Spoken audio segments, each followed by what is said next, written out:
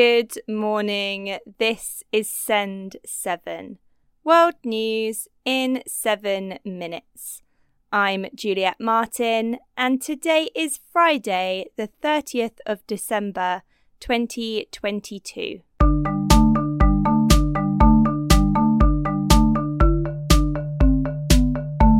We start in Europe today.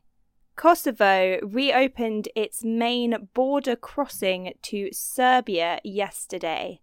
Barricades in northern Kosovo were dismantled, and Serbia ended the state of alert for its troops, according to Reuters. Serbia's troops had been on alert for 3 days during tensions with Kosovo. Some Serbs living in northern Kosovo don't recognise Kosovo as a separate country. On the 10th of December, they started building roadblocks to protest against the arrest of a former Serb policeman. The United States and European Union had expressed concerns about tensions in northern Kosovo. On Wednesday, the former policeman was moved to house arrest and barricades started being taken down. Ukraine reported new airstrikes by Russia on cities including the capital, Kyiv. Ukraine's Foreign Minister Dmytro Kuleba has called the attacks senseless barbarism. Belarus has said that it downed a Ukrainian air defense missile yesterday. Belarus has made a complaint, and a spokesperson has demanded that Ukraine conducts an investigation. Asia. South Korea's President Yoon Suk-yeol has decided to update the military's response to airspace violations. 5 North Korean drones entered South Korea's airspace on Monday. South Korea's military failed to bring them down, showing that the military has difficulty with small aircraft. Yoon said that North Korean drones' intrusion of our airspace is an intolerable incident. Hong Kong removed all COVID-19 restrictions yesterday, apart from mask wearing. China recently lifted COVID-19 restrictions after having the world's strictest lockdown and testing regime. In the Philippines, at least 25 people have died in floods and landslides. Rescue teams are trying to locate 26 missing people. This was one of the deadliest weather events in the Philippines this year. The European Union, United Kingdom, United States and other countries have asked the Taliban to reverse its decision to ban female aid workers. 12 foreign ministers said the order was reckless and dangerous and puts at risk millions of Afghans who depend on humanitarian assistance for their survival. United States Secretary of State Antony Blinken last week called for the Taliban to reverse their ban on education for women and girls. What they've done is to try to sentence Afghan women and girls to a dark future without opportunity. And the bottom line is that no country is going to be able to succeed, much less thrive, if it denies half its population the opportunity to contribute. Africa.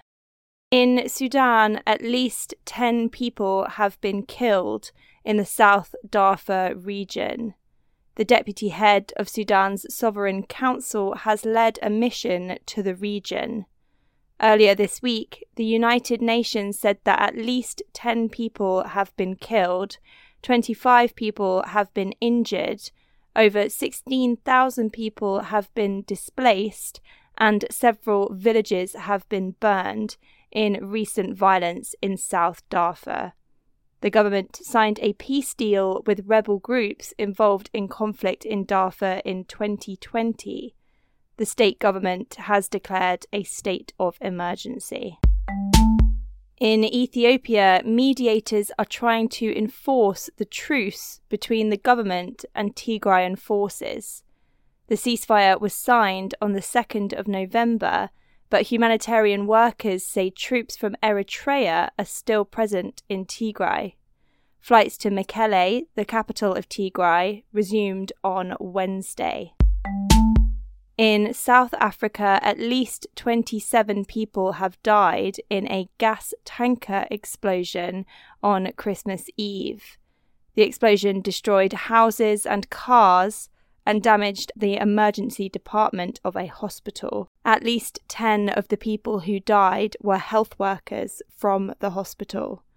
A truck driver was arrested on suspicion of homicide, but has been released. The Americas.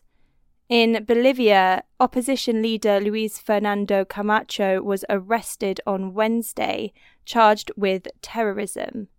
Authorities say the arrest is linked to former President Evo Morales' resignation in 2019. Prosecutors have called for 6 months of pre-trial detention for Camacho. In Brazil, at least 4 people were arrested in investigations into an alleged coup yesterday. Supporters of former President Jair Bolsonaro are refusing to acknowledge President-elect Luiz Inácio Lula da Silva's election. There were riots on the 12th of December when Lula's victory was certified. Lula will be inaugurated on Sunday. On Wednesday, Brazil's Supreme Court banned registered gun owners from carrying firearms in the region of the capital, Brasilia, until after the inauguration. And Brazilian football player Pelé has died at the age of 82. Pelé was considered by many as one of the greatest football players of all time. He was the joint all-time record scorer for Brazil and scored in 4 World Cups. That's your world news in 7 minutes. You can give your opinion on any news story by sending us an email or an audio message at send7.org. I'm Juliet Martin. Have a lovely day.